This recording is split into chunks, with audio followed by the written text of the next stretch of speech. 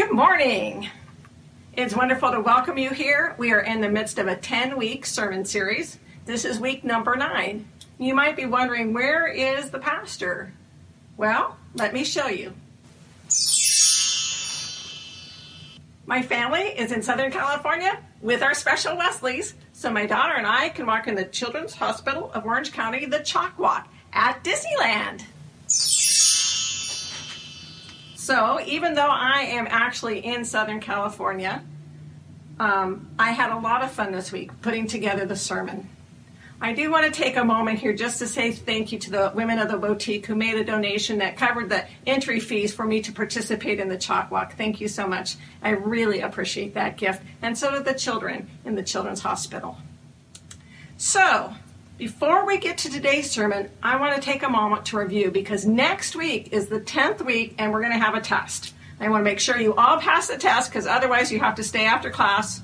So let's go through them again. Number 1, remember, God's number when there's no other God above God, only God. Number 2, we look like the 2 is like somebody kneeling in prayer, right? We worship God, no idols. We don't worship idols.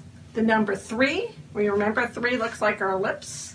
So we're going to use our lips to honor God. We don't take God's name in vain. We don't misuse God's name, right? The number 4 looks like a chair. When you flip the 4 upside down, it looks like a chair. And we sit down and we rest. We honor the Sabbath and keep it holy. The number 5, like the handprint gifts that people give to their mothers or fathers, right? So the 5 is honor your mother and father. The number 6, when you turn it on its side, looks like a gun. Pew, pew, pew, right? We don't murder. We're not even violent. We don't even get angry, right? That's what Jesus says. The number 7 is like holding your loved one close, right? And we remember that we keep our family commitments. We don't commit adultery. The number 8 looks like a robber's mask. When you turn that 8 on its side, that helps us to remember to do not steal. And what's the number 9? Well, I have to tell you that we really need to just change rooms for that. This isn't the best setting to talk about, so let's go to the other room. So we're in this setting to talk about the 9th commandment. The 9th commandment is, thou shalt not bear false witness. And I thought we needed to be in a little more courtroom setting here because we want to remember the number 9 as a gavel, right? Order in the court. So the number 9, the 9th commandment, thou shalt not bear false witness. And we're going to think of that as a courtroom setting. Except for this, how many times in life do we actually go to court? I mean, I personally have never testified in a court. So does that mean that commandment doesn't apply most of the time? I actually think that God really wanted us to not just bear false witness when we're in court, but in our everyday lives. And I'm wondering, how would that change the world if we always told the truth? If we never were false witness?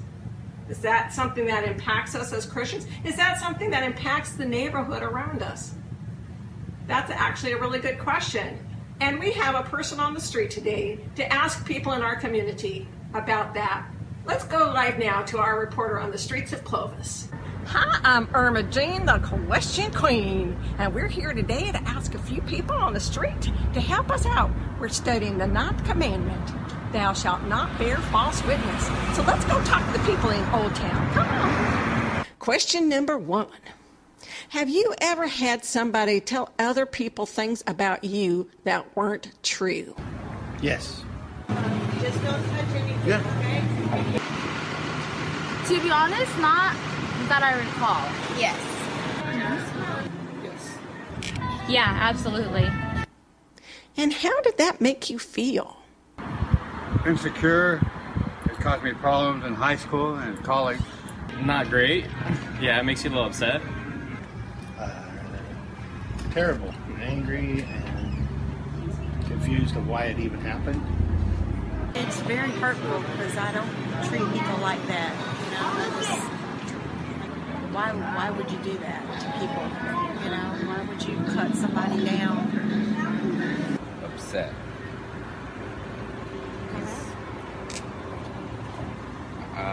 I felt like it wasn't the truth, but that's obviously their opinion, so they're entitled to that. But the best way I can describe it is upset. Pretty bad, because I was bullied a lot in middle school. So that's where it just came from. They would tell awful things about me to like everyone thought that I was like a liar and that I was really mean and said stuff about people when I did not. So it just made me feel like nobody really wanted me around, you know? Pretty rough. I felt hurt. Yeah, it was sad. Question number 2. Have you ever been in a group where somebody else was telling stories about somebody and you knew what they were telling wasn't true? Yes. Yes. Yeah. Yeah. Mm-hmm. Yeah. Yeah. And how did that make you feel? Also sad. Okay. That's not nice. Yeah. It makes you wonder if the person who's gossiping will be talking about you when you leave. That bothers me because, like I said, I've never put myself in a situation where I would, let people say things about me that weren't true, and vice versa. Like, I just don't appreciate things being spoken that aren't true about other people. So therefore, that makes me uneasy because I've never been in a situation like that. So I don't want anybody else to be in that situation, and I feel like it's just not a good, thing to be in. Well, it made me want to go tell them that stuff was getting around on them that wasn't supposed to be. It made me mad because I would stand up for that person. Like, where do you get your information from? Can you prove it to me? And then most of the time they're like, no, well, somebody told me. I was like, well, then if you don't know it's true, why are you saying that hurtful stuff? Uncomfortable, especially if they weren't around, because it's just really disrespectful to the other person, whoever it's about. It made me feel awkward because, I loved that person and they were great, but then, my other friends were, not making fun of them, but saying things about them that I knew were not true. So I didn't like that. I was just kind of yeah. Yeah, same feeling, feel upset. You want to tell them, stop or whatever. Yeah. Question number 3. Have you ever been part of a group of people who you knew watch your back? Like, if you weren't there, they would make sure people still were respecting you and telling the truth about you. Have you ever been part of a group like that? Yes. I feel like my friends would do that and stand up for me. Oh, yeah, I live in one of those back home. Never in my life. Yeah. I think most of my friends would, yeah. Yes. Yeah, absolutely. And how did that make you feel? Safe. Good, because we all kind of take care of each other around there. It feels good. It makes you feel like confident, like the people you're around, love you. I just feel humble, because, it's very humbling. It makes us feel good, yeah.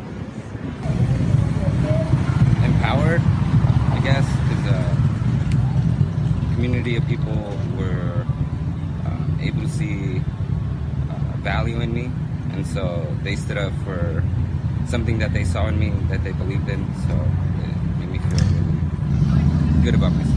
It made me feel really safe and loved. Question number 4. If you walked into a church, would you anticipate that the people in the church would respect you? Yeah. Yes. Yes. I do think that. Depends on the church. Because I've been to some where if I have short hair, a lot of people will be whispering and looking at me because they think I'm gay just because I have short hair. So I've been like that at a lot of church, but a lot of other churches I know that they'll accept me. I would say no, because it's still a large amount of people that are gathering to listen to a service, to a message, but they are still regular people who have their own opinions about other individuals, and so regardless of what they're going for, they could still have a different idea about you outside, which obviously doesn't matter if they go inside of a church.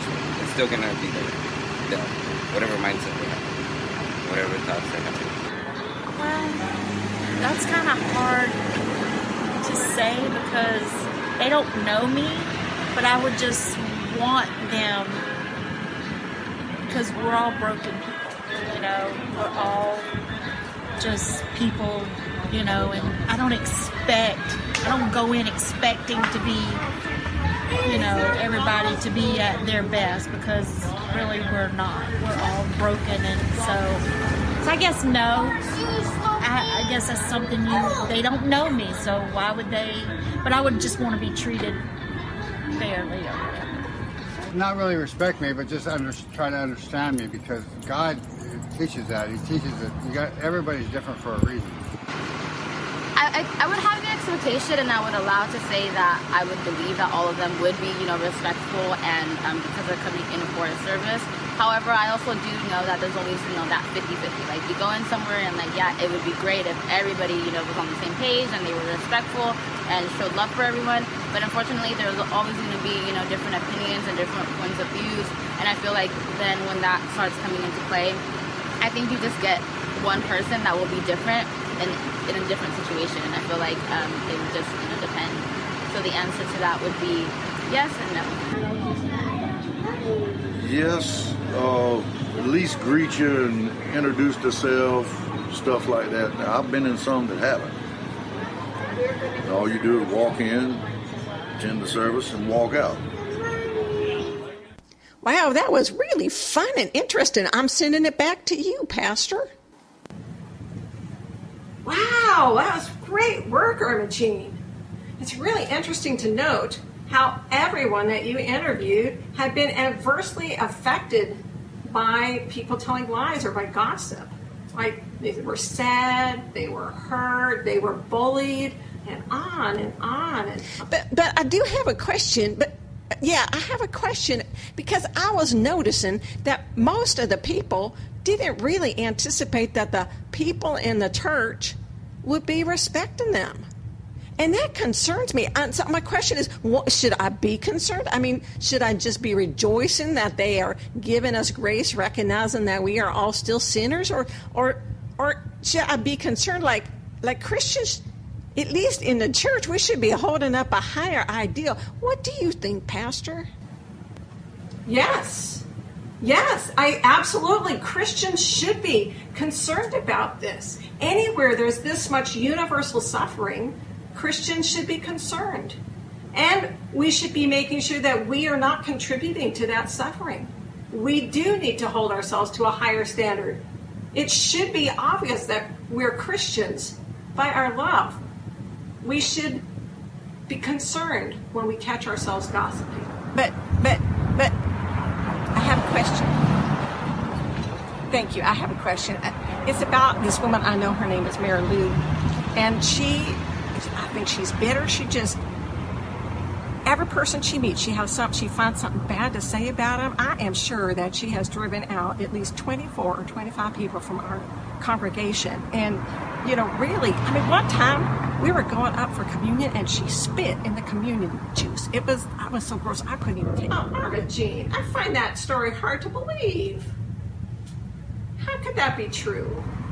Well, okay, I was using some hyperbole there. But, I mean, really, bless her heart. She can't help it. She just has such low self-esteem that she's... Irma Jean, you were sounding disrespectful. Cuts everybody down, try to build herself up, I guess. Now you're being insulting.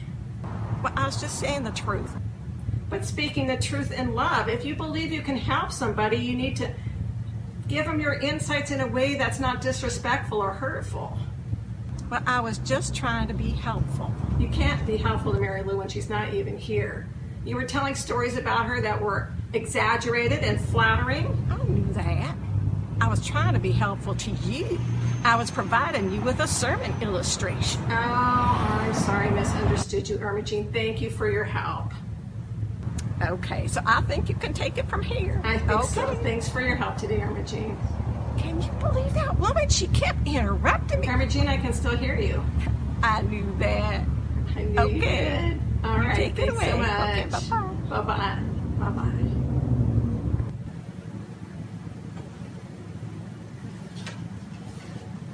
So as Christians, we need to understand that our lives are the only Bible most people ever read. As Christians, we need to understand that our lives are the mirror of the love of Christ for the world. And so when we catch ourselves in a situation where people are gossiping, or where we're gossiping, or where we're exaggerating stories to make other people seem less, to diminish them, to make ourselves look better, truly it's about us, about our own brokenness. And so we need to stop and go to Jesus, and we need to ask Jesus to help us. There was a time when my husband and I were traveling, and we were going to go visit some people, and sometimes I had conflicts with those people, and I was thinking about that, and I had some things I wanted to say, but as I thought about what I was going to say to my husband, I realized that really I was just gossiping.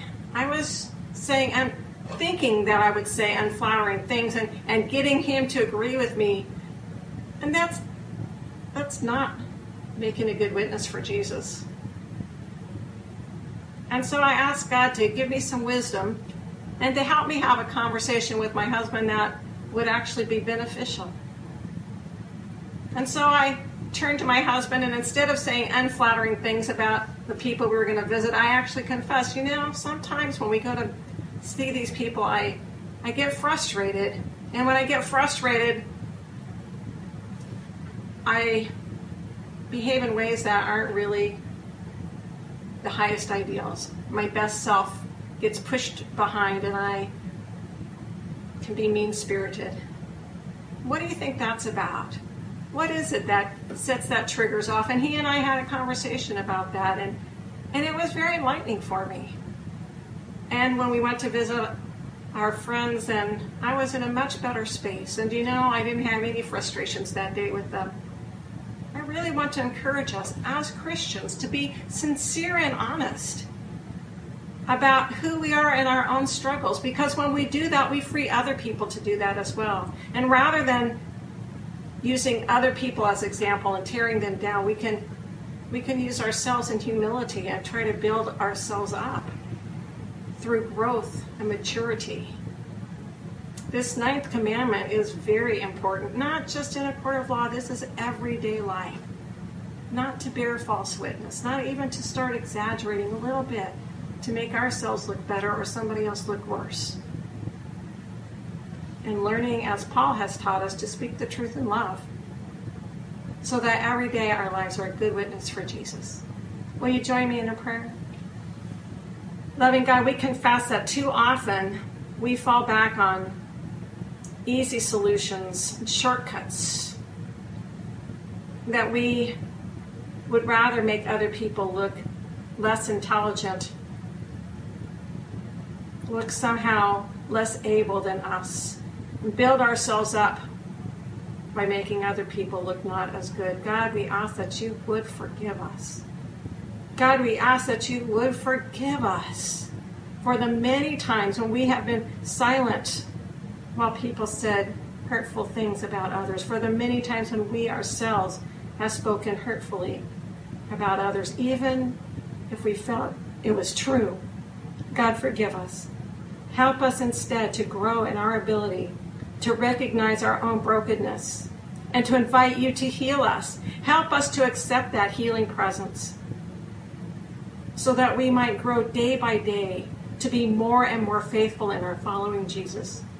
So that every day, truly, what we say and what we do makes a good witness for Jesus. It's in his name that we pray this, and in the power of your Holy Spirit. Amen.